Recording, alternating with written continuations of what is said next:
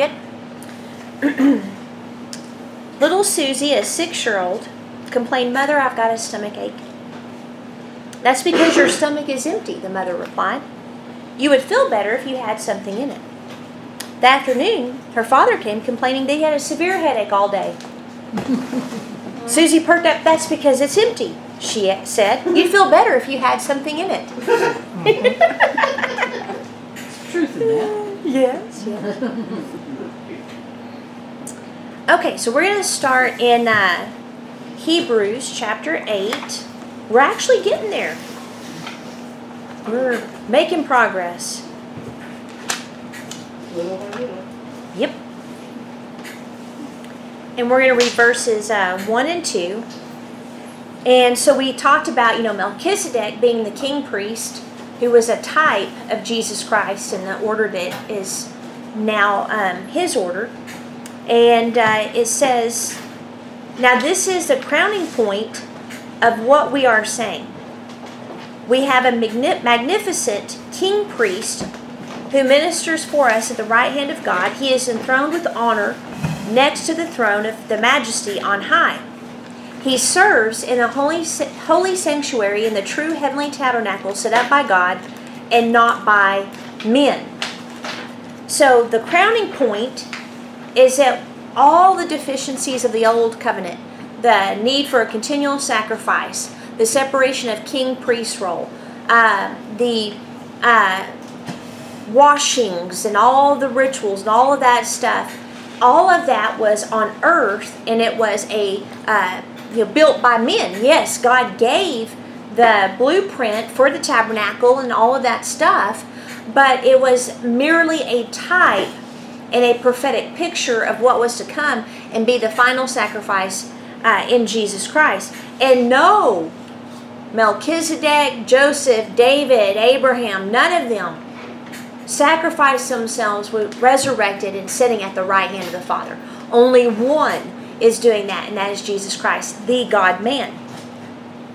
So the king priest, unlike Melchizedek, the priest of Aaron, he came as a man, he died, and he was resurrected. This truth is going to be the line in the sand as we progress toward the end of the age, because some of what we're going to see, and even within the church or Christianity, it's amazing if you study how the left works. There's a hijacking of Christianity, social reform, wealth distribution, all that stuff. In fact, Kent showed me this, I'm going to try to refrain from calling him an idiot, this video of this guy that basically his belief is that that Jesus was a good man. And that when the Lord called that one lady who needed deliverance, for her daughter, he called her a dog, he said. That was racist. He called her a dog. And she kept after him, he said, and Jesus repented of being a racist. Well, first of all, it does help for you to not sound completely idiotic, to look in the original language. And in that culture, what Jesus called her was like a little pet. Not a dog, like a rabid, mangy dog that's, cast aside. It's a pet that's beloved of the family. But the whole idea behind a lot of the ideas that these people have is that Jesus was just a man. So the fact that he came as man without sin, he did not need to repent of anything, but God became a man, died on the cross, and was resurrected on the third day. That will become the dividing line between those who serve him and those who don't. And there needs to be a return to the simplicity of that message. And then, if you look at 1 John, it's not a coincidence that the last world ruler before Jesus Christ, because the enemy always brings his first, and then the Lord does his. So there's usually a counterfeit first, and then the Lord brings his true. Well, he's called the Antichrist for a reason. But he's going to be the leader, along with his false prophet, over a religious system. The religious system was birthed through Nimrod at the Tower of Babel. And it was a collectivism, which is what it removes individual identity from people. You all have to be the same. You all have to speak the same language. You all have to look the same, think the same, etc., etc., etc. That will be resurrected to a very high degree, but we're also seeing it now in politics and culture and media. And so where it says, 1 John chapter 4, verses 1, delightfully love friends, don't trust every spirit, but carefully examine what they say. Because what you say is what you believe, right? So this man that was talking, he legitimately believes he's a Christian, or he's actually calling himself one, so that other people who are maybe dissatisfied with what they've encountered in church, dissatisfied with religion, that they'll say, oh, well, he makes sense, you know. I always wondered about that verse, dog. You know, he called that lady a dog. That didn't seem very nice. Again, look at the original language. It's so frustrating when people come up with these ideas without going into the word. This morning, it was, I don't think it's a coincidence, so I'll bring it up, is I was listening, Bill Johnson just had a one sentence or just a little thing about that very thing. And he said, you know, that's enough to split people up. But he said sometimes God, you know, will set a fence in front of us, because if we can't overcome the offense, we don't have enough strength to hang on to the miracle we're fixing to get. That's true, except that I have found a lot of Christians interpret the scripture the same way, that he offended her and she was able to overcome her offense to receive her miracle, and that's not true. Right. When he called her little pet, she would have known and heard the compassion and mercy in his voice. So yes, I agree with that principle, but when they use that particular example, that's not what happened. One of the best sermons I ever heard was based on that at Bethel, and it was based on that story, and I'm like, I agree with the principle, but again, dig to the original language, because that's not what he said. But yes, sometimes you have to go over your offense. But what I find that most that he will use is he will actually speak to you through someone who is offensive to you. Mm-hmm. That's actually the majority of things I've seen is, you know, man, I don't like this person. You have to get past that offense. Right. But it's what they say. See, this is so important to determine if they are of God, because many false prophets have mingled into the world. Here's the test. For those with a genuine spirit of God, they will confess Jesus as the Christ who has come in the flesh. Now, the Antichrist is literally against the anointed one, against the Christ. Also, if you look in the original language, it's a substitute for the Christ. That right there tells you how that spirit works. And Antichrist spirit, it loves pulpits. It'll get in a pulpit and it will teach doctrine that is against the Christ, against the anointed one, because the Christ is the Word of God made flesh. So it's also against the Word. So that's like if you look at Calvinism, it's one of the most destructive doctrines. In fact, because of Calvinism and a misguided interpretation of the sovereignty of God, that's where the whole separation of church and state came in. I mean, if you study the history, because they would beat people that didn't do what they say. I mean, it's incredible. So Calvinism, the crux of it is God has already predetermined he'll be born again. So it caused a salvation anxiety. So people would wonder, am I truly born again? So what it did is it created this desire to perform works to prove that they had been elected or born again. So it took everything into works. What came out of that? Out of works came social justice, wealth redistribution, all of that stuff. And it's amazing the destructive doctrines. Sovereignty of God is very simple. He's sovereign and He made us sovereign. It's very simple. We have a free choice to receive the gift of salvation or to not receive the gift of salvation because He made us sovereign. It's the ability to rule over oneself. In other words, God is ruler. No one rules over Him. He has made us rulers. Therefore, we can choose to not allow Him to rule over us. Does that make sense? So we've got to question these things and what people say, even from pulpits. And yet, a lot of people don't go into the original language and study this like they're eating a 5-course meal. You lay it before you and you get in there and you're like, oh, He wasn't calling her a dog like a bee. He was calling her a little pet. Totally different. So then it says, they will confess, blah, blah. Verse 3, everyone who does not acknowledge that Jesus is from God or God has the spirit of Antichrist. Has. So this man that said Jesus had to repent of racism, he is of an Antichrist spirit. He's going to hell, basically, if he doesn't repent. Then it says, which you heard was coming and is already active in the world.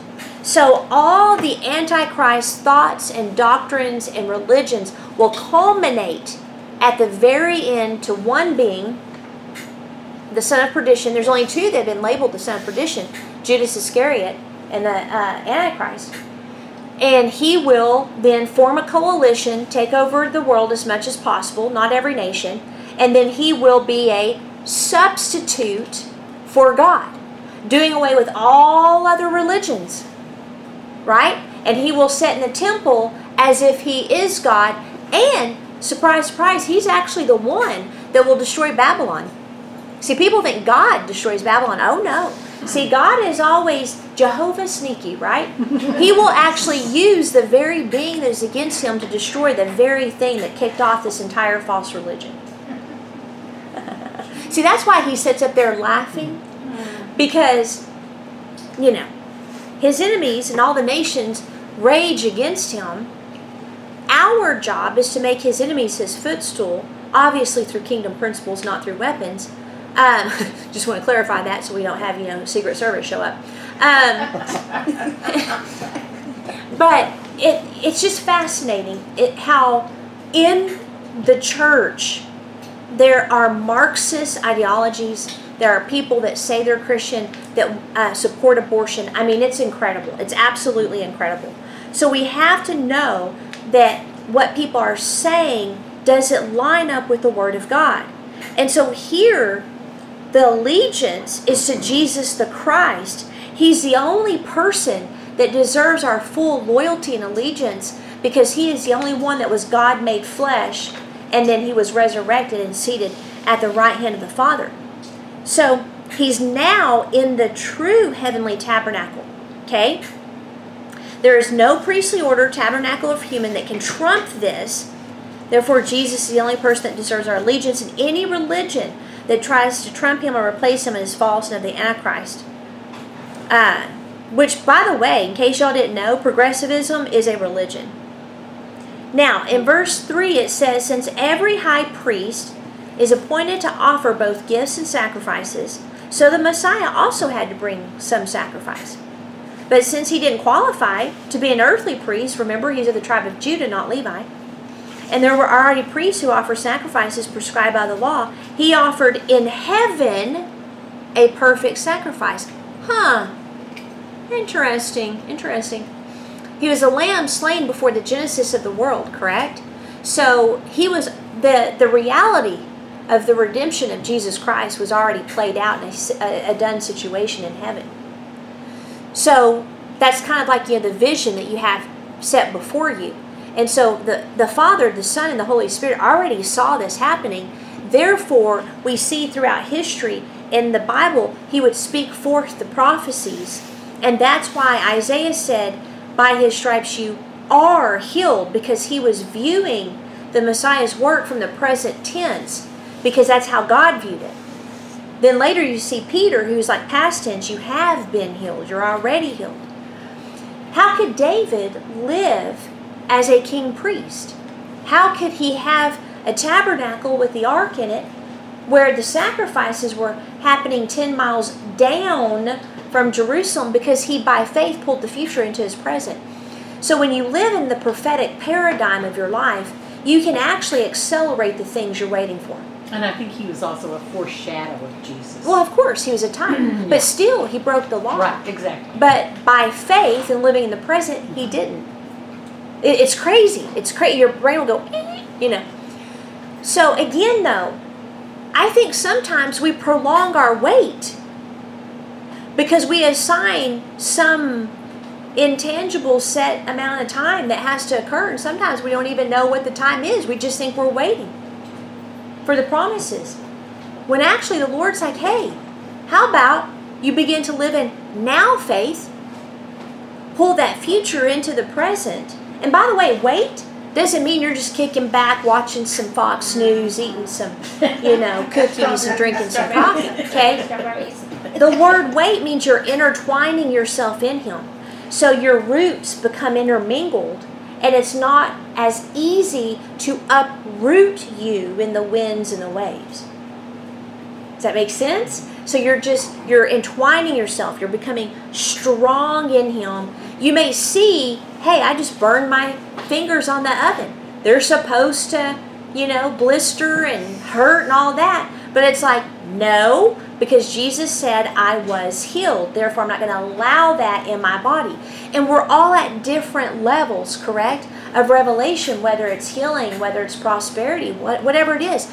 Like that last song. Man, I'm thinking about, the before and after, and He works in the darkness and all that stuff. I mean, I was thinking about, man, mono. Came out of that. That was a horrible situation. There were 3 distinct ones. I couldn't help but think about poverty and my hair falling out, wondering, how are we going to get out of this mess?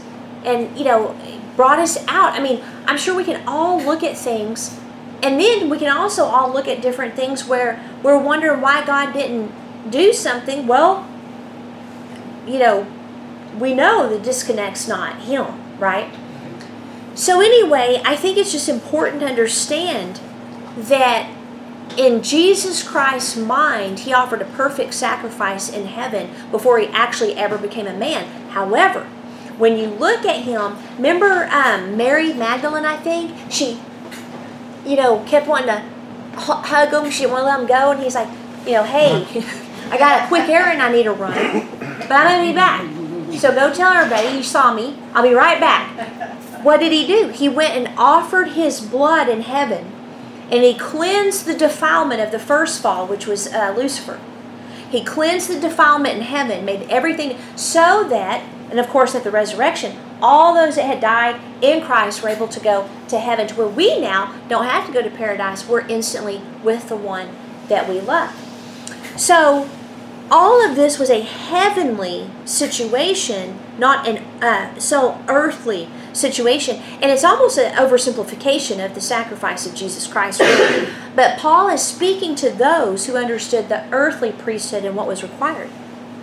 So the sacrifice of Jesus offers so much more than the need to bring a sacrifice, obviously. But Paul is showing that He fulfilled the law by offering a perfect sacrifice once and for all.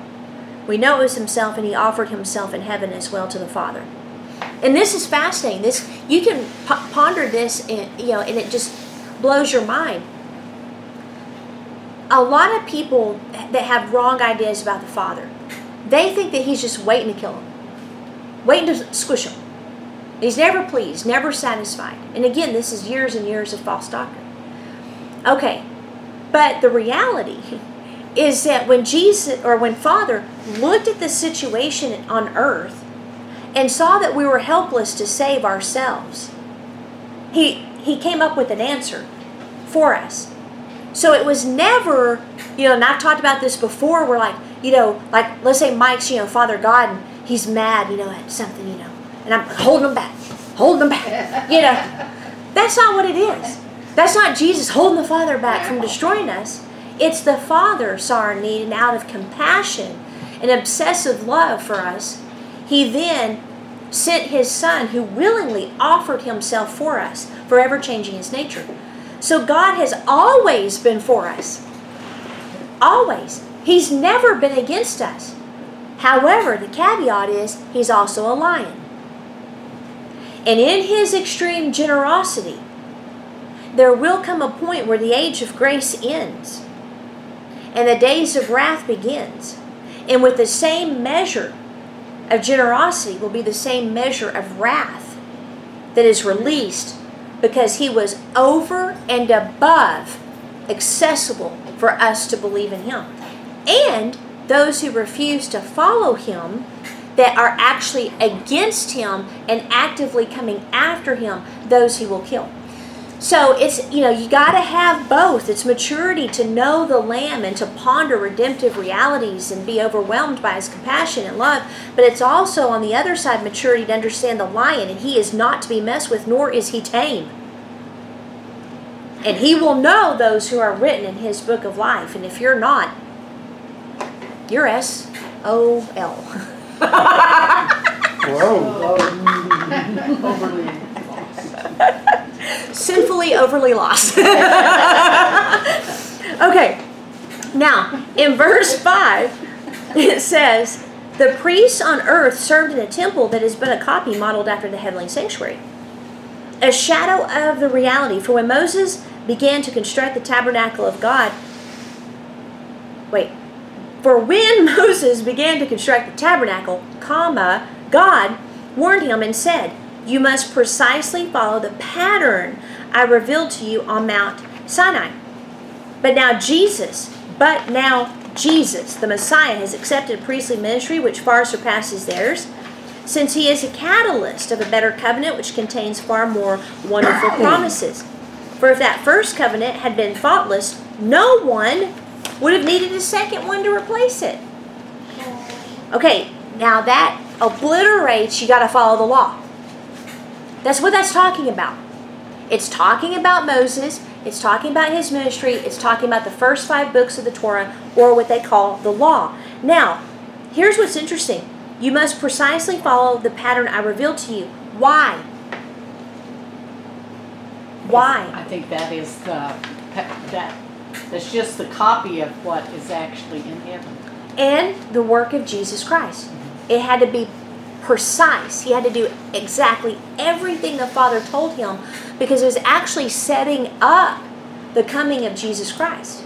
And so all those things had to be precise, and it was a pattern of the heavenly. Okay, now the word copy is a really neat word. It is, quote, a model of behavior as an example to be imitated. So if you got like a future construction project, you know how they'll build those little models, and it gives you a picture of what's coming, right?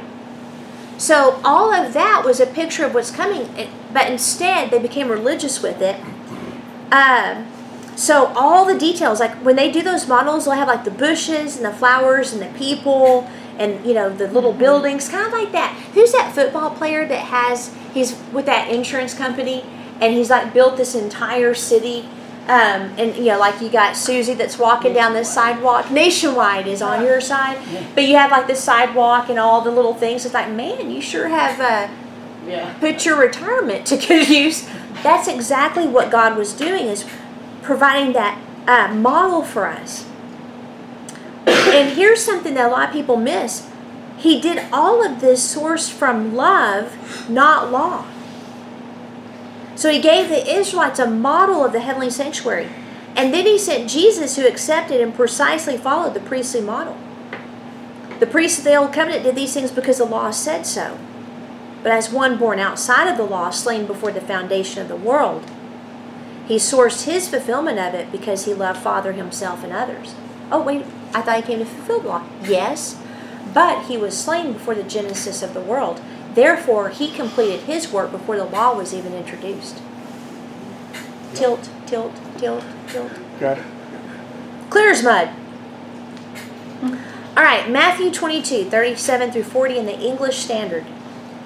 And he said to him, you shall love the Lord your God with all your heart, with all your soul, and with all your mind. This is the great and first commandment. And a second is like it. You shall love your neighbor as yourself. On these 2 commandments depend all the law and the prophets. Now, this was a question when the scribes lawyers, they wanted to know what was the greatest commandment in the law. So he went here. The word depend literally means in the ancient language to hang, not hand, hang and suspend. The same root word, but as a verse, it's used in Acts 5:30 and 10:39, where it talks about, and it's actually a verb, the same root word, but as a verb, it's used in Acts 5:30 and 10:39, where it talks about how they hanged him on wood. That word hanged is the verb of the word depend in Matthew 22:40. Okay, did y'all get that? So it's the same word, except one's verb and one is, I'm not sure, the 2 commandments depend all the law. Well, that kind of sounds like a verb too. Okay, so what this means is that all the law and the prophets were fulfilled in the one that hung from the tree, because love came and love fulfilled it all for us. So he's saying these 2 commandments hang on love. Love hung on a cross. Therefore, the law and the prophets are dependent on him. Okay? Now, in Colossians, I want to look at this in both the English Standard Version and in the Passion Translation. So in the English Standard, it says that by canceling the record of debt that stood against us with its legal demands, this he set aside, he nailed it to the cross, and he disarmed the rulers and authorities and put them to an open shame by triumphing over them in him.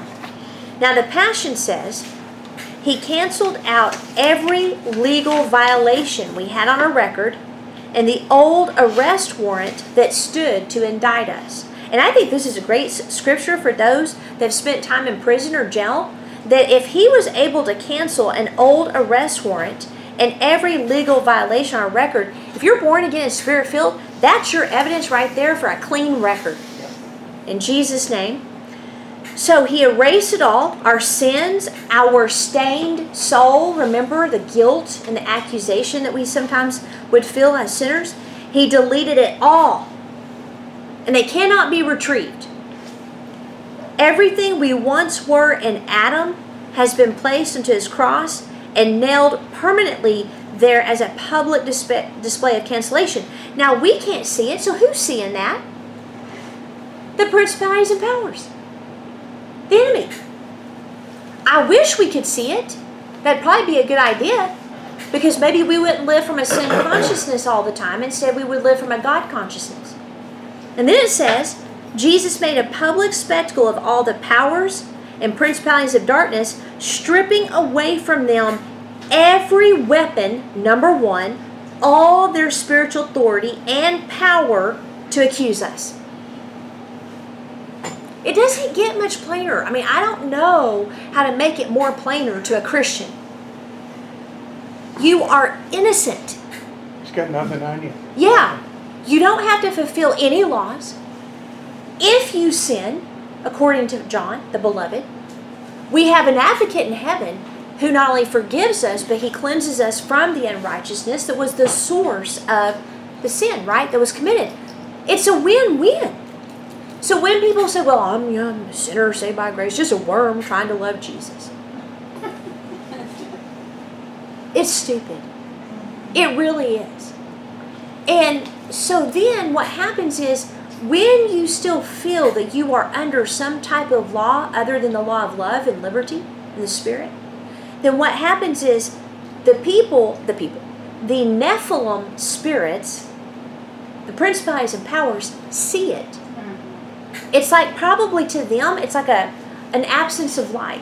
Because revelation is light. Light is revelation. The more light you have, the more you have it in your spirit, your soul, and even your bloodstream, according to tests. So the enemy, he can tell which ones truly have been pierced by the revelation of righteousness. So what does he do? Those that don't believe this, he goes after them and provides them evidence that everything they believe is true.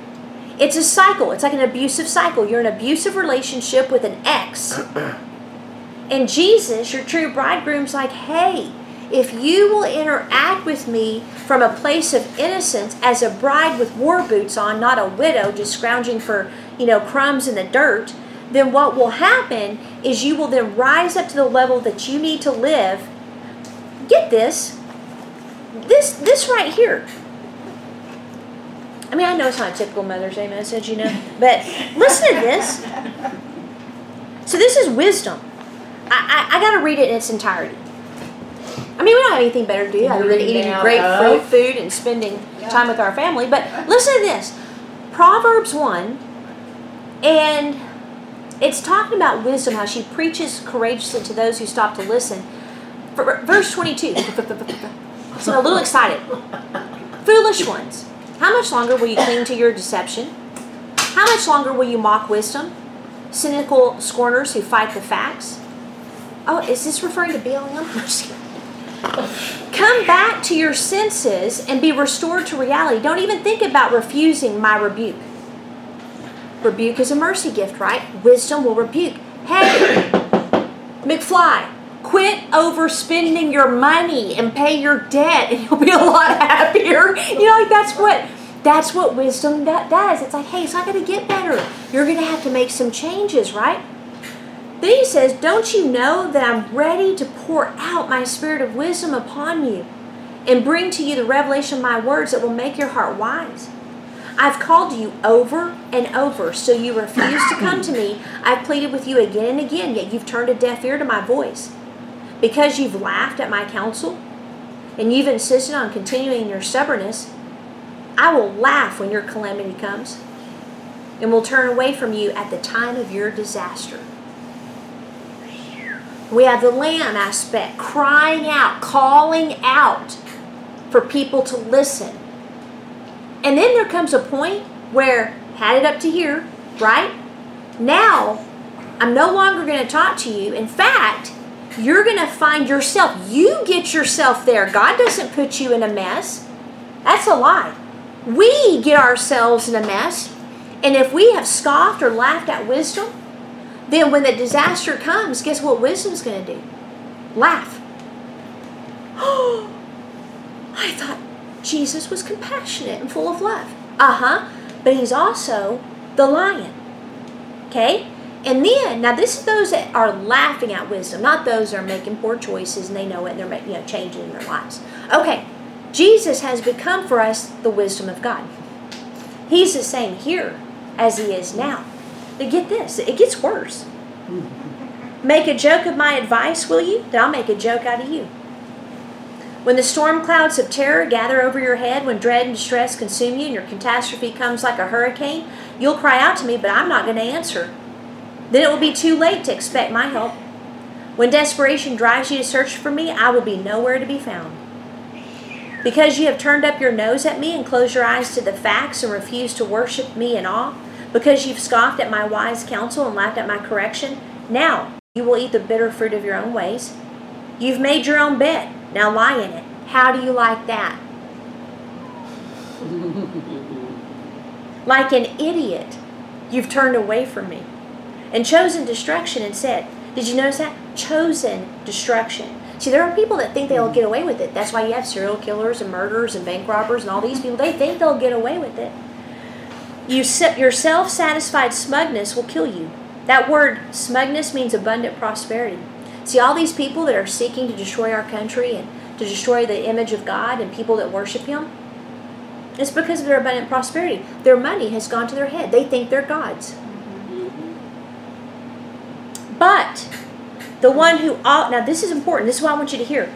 The one who always listens to me, get this, will live in undisturbed in a heavenly peace, free from fear, confident and courageous. You will rest unafraid and sheltered from the storms of life.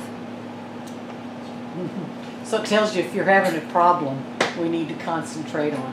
Where did you miss wisdom? Right?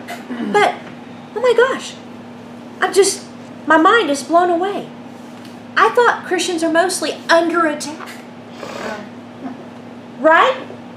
Oh, my kids ain't serving the Lord, and my health is, oh, praise you, Jesus. So he's teaching me to be humble and glory in my sufferings. Yeah, I've heard this stuff. This is my thorn in the side, child. God, pray and pray and pray and pray. I'll be healed one day in heaven. I mean, seriously, I'm mocking it, but this is what people believe in the church because God's sovereign and He's in control. Well, my Bible says, the one who always is a key word, listen to me, will live undisturbed in the heavenly peace, free from fear. You don't have to fear. You don't have to fear car wrecks. You don't have to fear your house burning down. You don't have to fear it being broken into. Because you know why? Wisdom will say, hey, you didn't lock your door. You need to turn back and lock the door. Hey, that car that's been driving by several times, go out there and mad dog them. Hey, whatever it is, he'll tell you, hey, quit eating this, start eating that, go for walks, do that. He's wisdom is crying out for us, and then, free from fear, blah, blah, you will rest unafraid, sheltered from the storms of life. Okay, what does this mean? You're living above the snake line. That's what it means. You're living above the snake line. It is a supernatural natural. That's what it is. It's where His super meets your natural. His super is you've already been healed. Natural, hey, take vitamin D so you're not getting sick all the time. His super is divine protection, yet His natural is, hey, maybe you should go this direction today, not that direction, because who knows, there might be a wreck that would take you out. You see what I mean? Hey, His supernatural, yes, I will protect you on your travels, but hey, you shouldn't take this trip right now. You see what I mean? It's very practical to follow the Lord and listen to wisdom. And wisdom's never based in a fear of what might happen. So that's not wisdom, by the way. Well, I don't even know how I got on and this. right here where it says He was not their prisoner, they were His.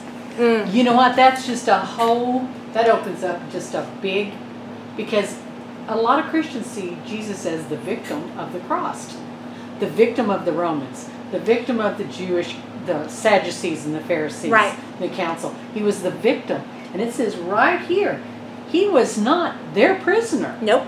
That they were His prisoner. They were doing what a hook in their nose. Mm-hmm. They were just fulfilling what He had already decided to do. And the reason they became a hook the reason they were able to be hooked is because their hearts of unbelief. Right. Like if you look at the Pharaoh, so on the Pharaoh, it says that God hardened his heart and God did this and blah, blah. If you look in the original language, what it means is that his heart was already hard and God used it to His advantage to get His people free. But people... So the condition of your heart, right. Judas wasn't a victim. Right. Judas refused to hear what the Spirit was saying through Jesus Christ. And he betrayed Him, not because it was some sovereign, he was elected by God to be an idiot. That wasn't the case. His heart was fully susceptible to the enemy coming into him. He's one of the few that the devil, guys, Satan, entered his heart. Now that's a interesting deal. And so it always comes back to our choices. Mm-hmm. But I think it's a perception right here for Christians. Yeah. If you don't see Jesus as the conqueror, right, and as the one that is the overcomer, then you're going to see Him as the victim. And then you're a victim. Portraying yourself as Jesus, you're going to play the victim. I've had it with two types of Christians, fake ones and then victims. The only reason as a Christian that we become a victim is we believe a lie. You can walk out of it. I was telling a guy, we've all had hard things. We've all, I was telling him I had like 2 or 3 bouts of depression when I was young. Anxiety that was crippling at times. And I told him, I said, but what was funny is one time after 6 weeks of tormenting myself, I was like, Lord, I can't live this way anymore. You know how we do. Make sure we have a mirror so we can see how, sad and depressed we are. And the Lord said, you can stop it right now by choosing to trust me and believe what I say. I saw, I can? Yeah, you can just walk right out of that fear right now. Huh. Okay, so I did. I made a decision, walked right out of it. Fast forward, right after that, the whole situation changed. I was driving over the overpass by Brady and South Prince, coming over the overpass. Yeah, well, not Hall. I was over on Prince, but by Mike's shop, the overpass by Mike's shop. And all of a sudden, I had this revelation. I said, "Hey, Lord, about the whole trial we just went through." He's like, "Yeah, it could have been shortened." And all of a sudden, I had a revelation. That 6 weeks was my fault. It didn't have to last 6 weeks. The moment I chose to believe was the moment we walked out of that circumstance, right? I've had it several times. So sometimes we are without help. We're not sure what to do. And the Lord has to maybe give us a prophetic word or something to help us out because we don't see a scrapbook of scoundrels, whatever it is, so we can get out of the current situation we're in. But there's the other side of it is that we are choosing at times to be victims. We are choosing at times to stay in a situation where we could literally turn off the switch and walk out of that room, lock the door behind us, and never enter again. God gave me just a phrase, and it was a hothouse Christian. You know, when you have orchids, and when you try to cultivate, they're very finicky. They have to have their, you take them out of the rainforest, and then they have to be put into a greenhouse and, or sprayed and misted and watered a certain way and fed a certain way. And if you get out of that perfect environment, then they die and wilt. I mean, that to me describes a lot of Christianity in this country right now, and probably in a lot of the Western Hemisphere of when you go to church, you're in that environment. Yeah. And then when you get out, it's like... There's no change. Yeah, no change. Oh, goodness. We got to get this because we're wasting time. So he stripped them of every weapon, spiritual authority, power to accuse us. By the power of the cross, Jesus led them as prisoners in a procession of triumph. He was not their prisoner. They were his. Like Christy, good grief, Kathy was saying. That's my sister. Now, I can't help but think of the Nephilim in this. And I've taught about it. But just think, here, you got the giants, part human, part angel. And they were counterfeit. See, the enemy always sends a counterfeit, guys. Always, always, always. He always does that. If you'll learn that one thing, you'll be able to spot the fake spouse, the fake job, the fake whatever, fake friend, fake whatever, because the enemy always does that. Well, same thing. The giants, to pollute the bloodline, I mean, there's many aspects to that story, but here's the other thing. They were a counterfeit of who we are now as superhuman. We are superhuman. And a lot of people in the church don't even realize that when we're in Christ Jesus. So we know that the incident on Mount Hermon, where the decision was made for the watcher angels to sleep with human women, is where unprecedented evil was unleashed in the world. In fact, to the Jews, that was the biggest problem, even over Adam. It accelerated evil to such a degree that only Noah and his family were salvageable. And finally, Jesus went to the base of Mount Hermon where Peter confessed that he was the Christ, and Jesus drew a line in the sand saying that the gates of hell will not prevail against my ecclesia. Guess who he was talking to? The principalities and powers. He picked a fight. He went to heaven and sat down and said, "Tag, y'all are it." And he didn't do like Obama and say, "Here's the line in the sand," right, and kept moving. Never enforced. Now you might say, well, that's not very nice, Jesus. You pick a fight with them and then you say, okay, guys, make them my footstool. But he has more faith in us than sometimes we have. Why? Because he knows that Jesus Christ is in us. Okay? So, here's the key for you to get. Jesus stripped away every weapon and all their spiritual authority and power to accuse you by canceling out every legal violation, by fulfilling the law in our place, and taking the punishment due us according to the law. Then, by his death, he canceled out the old covenant and instituted the new. Canceled the old. That is so important. Therefore, If a believer, Christ follower, tries to live under the law versus grace in Christ, they rearm principalities and powers and restore their authority and power to accuse. Yeah. Yeah, Yeah. it's stupid. Love, not law, freed us from the power of the kingdom of darkness and Nephilim dominion. And he showed us what a kingdom system looks like. He became an example for us, a model of who we are now. Superhuman, God-man, king, priest. And here's a Mother's. Let me just throw in a Mother's Day thought, because it is Mother's Day. Probably should do this. He prophesied to the first mother that through your seed, he was going to accomplish all of this. God has an uncanny ability to take, I think I said this Friday, to take the very source of the failure and include them in the story of redemption. Every one of your woundings healed is your anointing. Okay? So that's what's incredible. As mothers, as women who were deceived, right? Eve was deceived. All right. He then said, through a woman, the seed will come, who will crush the devil's head. So that's why the enemy loves abortion so much. Using mothers to kill their own in the womb. The safest place that it should be. I know that just took a horrible turn for Mother's Day. But mothers need to wake up to the fact that they are being used to sacrifice their children, to convenience, to sin, and all of that stuff.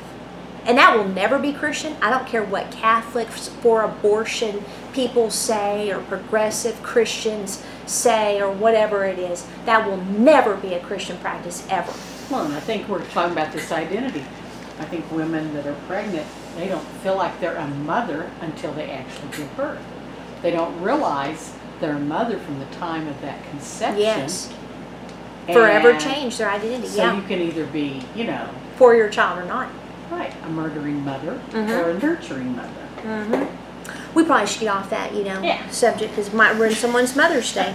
Well, Okay, now, that's what in it takes to get their attention. Ephesians 4:11 through 13 in the English Standard, which of course I understand fear and blah blah. When you get pregnant, I mean I understand that, but I don't understand killing off your baby because you think that's a good idea. Because it's inconvenient mostly. And he gave the apostles and prophets, the evangelists, the shepherds, and teachers to equip the saints for the work of ministry, for building up the body of Christ until we all attain to the unity of the faith and of the knowledge of the Son of God. So that's the purpose of the fivefold ministry. Ministry. Did I say mystery? Anyway, to mature manhood to the measure of the stature of the fullness of Jesus Christ. So the only standard of who we are to look like is Jesus Christ. Everything from his character, how he thought, how he ministered, how he addressed issues like missing his ride so he just walked on water, how he navigated through persecution, the miracles he did, everything. There's so much more to the work he did than simply bringing a sacrifice. Okay, that was his priestly duty. And Paul knew it, but again, he's attempting to show the Hebrews how silly it would be to return to a system that's inferior and cannot make one righteous. He's a catalyst of a better covenant. Okay, so G's looking to see how much is left, so let's finish up. For if that first covenant had been faultless, no one would have needed a second one to replace it, but God revealed the defect and limitation of the first when he said to his people, "Look, the day will come, declares the Lord, when I will satisfy the people of Israel and Judah by giving them a new covenant. It will be an entirely different covenant than the one I made with their fathers." Did y'all notice that? Entirely different. "When I led them by my hand out of Egypt, for they did not remain faithful to my covenant, so I rejected them, says the Lord."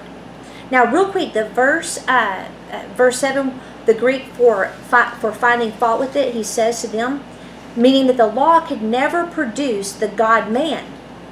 That's what that's referring to. Okay, it's not anything else but that, because man had to be born again due to sin-tainted blood. So his nature was fallen. He couldn't keep the law. It was impossible. So again, he saw our helplessness in the ability to redeem ourselves and make ourselves perfect morally. And then in 1 Corinthians 15:56, it says that the law actually strengthens sin. It's a supernatural power.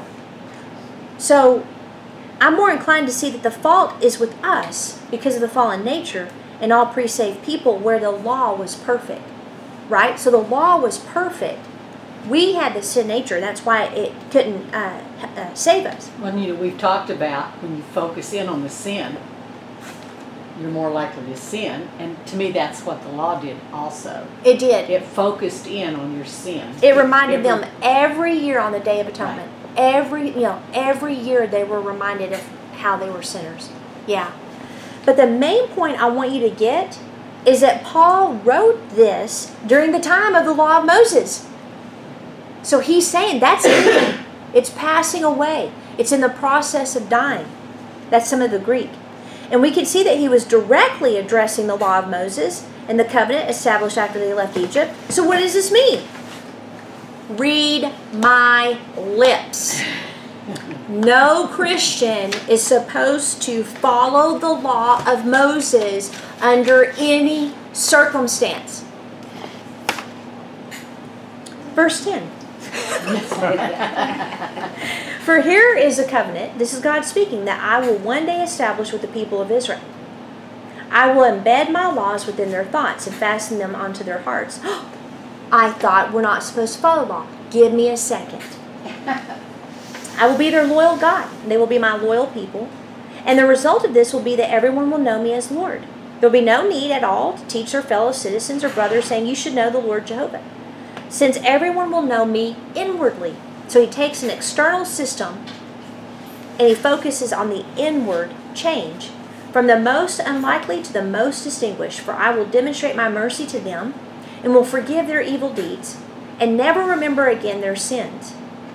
Okay, now, he's going to put his law in our hearts and minds. Doesn't that refer to the law of Moses? Okay, no. Because, and here's why. If you look up the original word there, absolutely can refer to the law of Moses. But Jesus, what did he do? He reduced them to two. Right? Mm-hmm. You follow love, you won't violate anything in the Torah. So, he also freed us from a lot of the laws there, like the food laws. According to Mark 7. And other ones. Okay, now, I'm going to read to you Romans 13, 8 through 10 in the Passion. Don't owe anyone anything except your outstanding debt to continually love one another. For the one who learns to love, here it is, has fulfilled every requirement of the law. Now, have you ever met people that say they're Christian and they're under the law? Are they very loving? I haven't met one yet. Yeah. That should be a clue right there. For the commandments, do not commit adultery, do not murder, do not steal, do not covet, and every other commandment can be summed up in these words. Love and value others the same way you love and value yourself. See, here's the thing. If you don't value others, but you value yourself, you know what you are? A narcissist. If you don't value yourself but love others, guess what you are? An enabler. You have to love God first, love yourself, and then others. Now, love makes it impossible to harm another. So love fulfills all that the law requires. Again, he says it again. Okay, love is what he writes on our hearts and minds. Romans 5:5 is scriptural proof for that. But here's an interesting fact.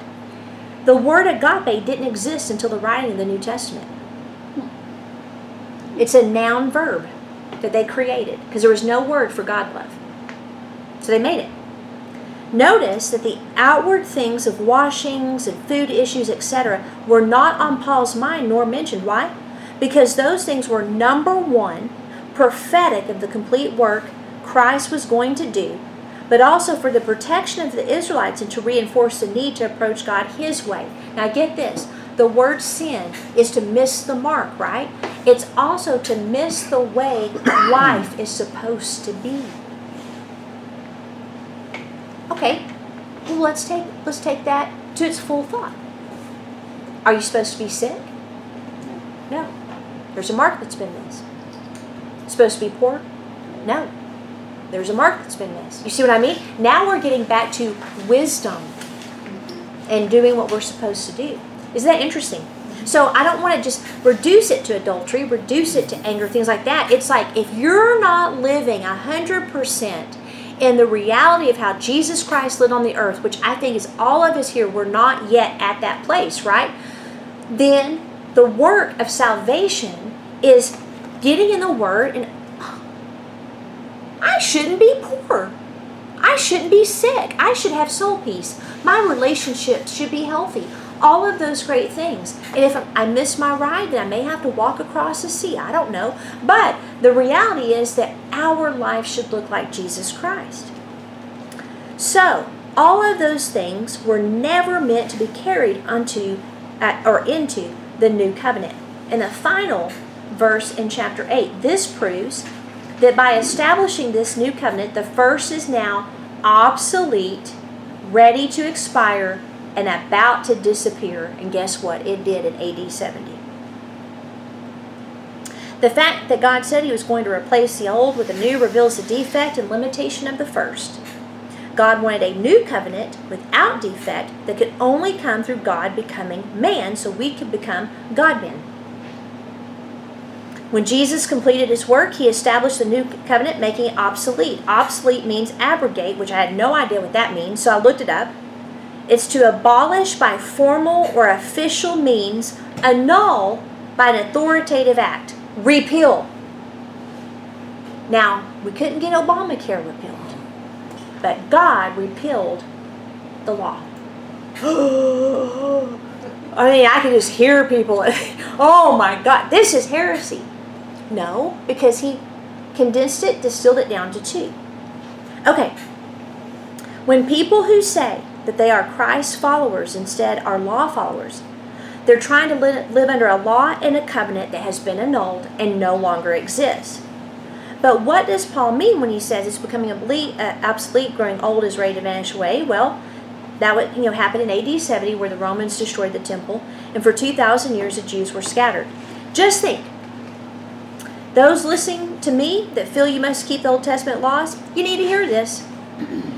What sense does it make to pursue the law, an annulled system that Jesus replaced with His new covenant, when the best, let's say, use of your time is to pursue love? That'd be like, let's say that, me and Mike met years ago, and he's a con artist after my wedding. It's terrible. And I find out, and within a certain amount of time, I get the marriage annulled. What kind of idiot am I if I continue to stay with the con artist that's trying to take my money? You see what I'm saying? Mm-hmm. The law was perfect because it came from the heart of God, yet it was incomplete in transforming the internal nature of man to be like God. Therefore, He annulled all of that and established a new covenant. So what sense does it make to keep trying to date your ex when you could just embrace your bridegroom? That's what it's summed up in. And in fact, Romans, if I'm not mistaken, actually goes into that in that type of language. So it just doesn't make any sense. Well, and you get some of the, I won't say cult, I'll say sex, S-E-C. I was about to say, wow, I'm making it real right here. But we're talking about like the Amish, where they are still back in the old whatever. And you risk by still living back, like you're living back in those days, to be irrelevant in today's world. And the Holy Spirit's invading them spiritual, too. Mm-hmm. To be not spiritually relevant. Right. Well, and because you're still living like you were living. Well, one of the things that when I was studying how the Constitution, all that happened in a great book, I was really aggravated because a lot of what all happened was because the Founding Fathers saw religion on an extreme. And we have to start understanding that the way we believe and what we say will have a negative or a positive impact on culture in a profound way. And even though during that time, we've talked about it. People were beaten, thrown in prison, some died. If you tried to preach without a license, forget it. You might find yourself dead, right? And so James Madison, John Adams, George Washington, and Thomas Jefferson, all of them saw this and were even raised in those types of religions, the Puritans, the Protestants, all that stuff. And they wanted nothing to do with it. And they saw the danger of state-controlled religion, even here in America. And so then later, they made the 14th Amendment. No state will make a law. The Founding Fathers didn't include that in there because they were afraid. They wanted to leave religious freedom to state rights. They didn't want to go all into that. If you as a state wanted God in your courtroom, you could have it. But the federal, national government would have no say-so in that. They, as a national government, could not tell you how to worship God, right? And then they passed the 14th Amendment, and now we've lost prayer in schools and God in courtrooms and the Ten Commandments and the Christian symbolism on government property and all that stuff. And it was all because of the picture of religion that these men had. And so then you have today where we see the same thought happening where Christians think we should vote pastors into office. What is that? We want a national, state, and national-based religious person in office to legislate morals. Mm-hmm. Here's the thing, guys. If you are truly living like Jesus Christ, we will become the most attractive religion out there that people will flock to. Remember that youth meeting we had where it's like, how do we get the kids here? And how do we blah, blah, blah, blah? And I'm all, yes, Sherry, get Holy Spirit here and they will come. Well, how do we get Holy Spirit here? Yeah. Worship. It was like, and that's what did we do? We shifted everything to worship. And all of a sudden the kids are healing broken bones and doing this and doing that. And we're like 150 kids, gangbangers and people there. We had to have bouncers and stuff. It wasn't pretty. Some of it was messy. But all of a sudden, Holy Spirit's showing up. So much so that religious people shut it down. Scared them. Yeah, scared them. So that's the thing. You carry Holy Spirit and you heal the sick. You give people hope. You impart peace. You're like, do you want to feel God? Yes. Right? Now all of a sudden we're more attractive than Islam, progressivism, all of that other stuff because He is the beauty that nations long for. Mm-hmm. Right? But people are not interested in religion. They're not interested in victimhood and Christianity. They're not looking for any religion and legalism that tells them do this and don't do that. They want relationship. And if we give it to them, we can take this nation back. And not through governmental means. I could care less. I would rather have Donald Trump that pisses everybody off than a fake Christian like Biden is. Right? And Pelosi, we should care for the poor. We should, that's what she does. Right? And it's ridiculous. What we need to do is empower people to no longer be poor, and then we can change a state and change a nation from one of poverty to one of prosperity. Well, and it's one thing to get up and say this is what we need to do, and then have in your own state the highest amount of homeless living on the streets of anybody in America. Right. So it starts on your own front step. Let's just put it that way. Amen. Let's pray for our time and then go have some good Mother's Day food. Father, we thank you so much for your goodness. We thank you that you saw our inability to save ourselves, to make ourselves morally perfect. And until the time that Jesus Christ came, you instituted a nation. You gave them laws to protect them, to also govern them, and to preserve their identity, so that out of their own would come God in the flesh, who would fulfill all the requirements of the law, including the punishment. He became a curse for us to free us from any curse. So we thank you for that. We thank you that because of Jesus Christ and His blood, we're now innocent, and a curse without a cause cannot alight. And we can live above the snake line. We can live in undisturbed heavenly peace. We can be sheltered from any storm as long as we listen to wisdom. And Father, I think a lot of wisdom is needed in Christ followers today. So Father, we want to have an ear that hears what the Spirit is saying. We want to have discernment. We want to understand what other people are saying, that by what they say, we know if they're for you or against you. We need just some common practical things empowered by the supernatural power of the Holy Spirit so that we can turn things around in this nation, but also, Father, to get us out of our hothouse mentality as believers where we're okay as long as we're within the four walls of the church, but man, when we step out, we're like deer caught in headlights. The ability to face problems and overcome them is really a lacking situation in the body of Christ. But we are not victims. We're not the prisoner of anybody except for Jesus Christ. And so we're prisoners of hope, Father, expectation. Help us to present that picture of what it is to be truly a Christ follower who's a prisoner of hope, who can tell people it is going to get better. To make him attractive once again to people, to sinners, Father, I ask that you help us do that. To be people of generosity, but not socialism, not wealth distribution. People that are willing to listen, to offer solutions, not just, I'll pray for you. Father, we want to put our money where our mouth is. We want to put feet to what we believe. And I believe all of us in this room are doing that. We want to go to another level of that. And so, Father, this morning, we give our tithes to you, not under any law. The tithe was way before the law, according to the order of Melchizedek, in fact. But we don't give it under any obligation of the law. We give it as our pledge of loyalty to Jesus Christ, that he is the King of kings, Lord of lords. To him belongs the glory of all the nations and the wealth.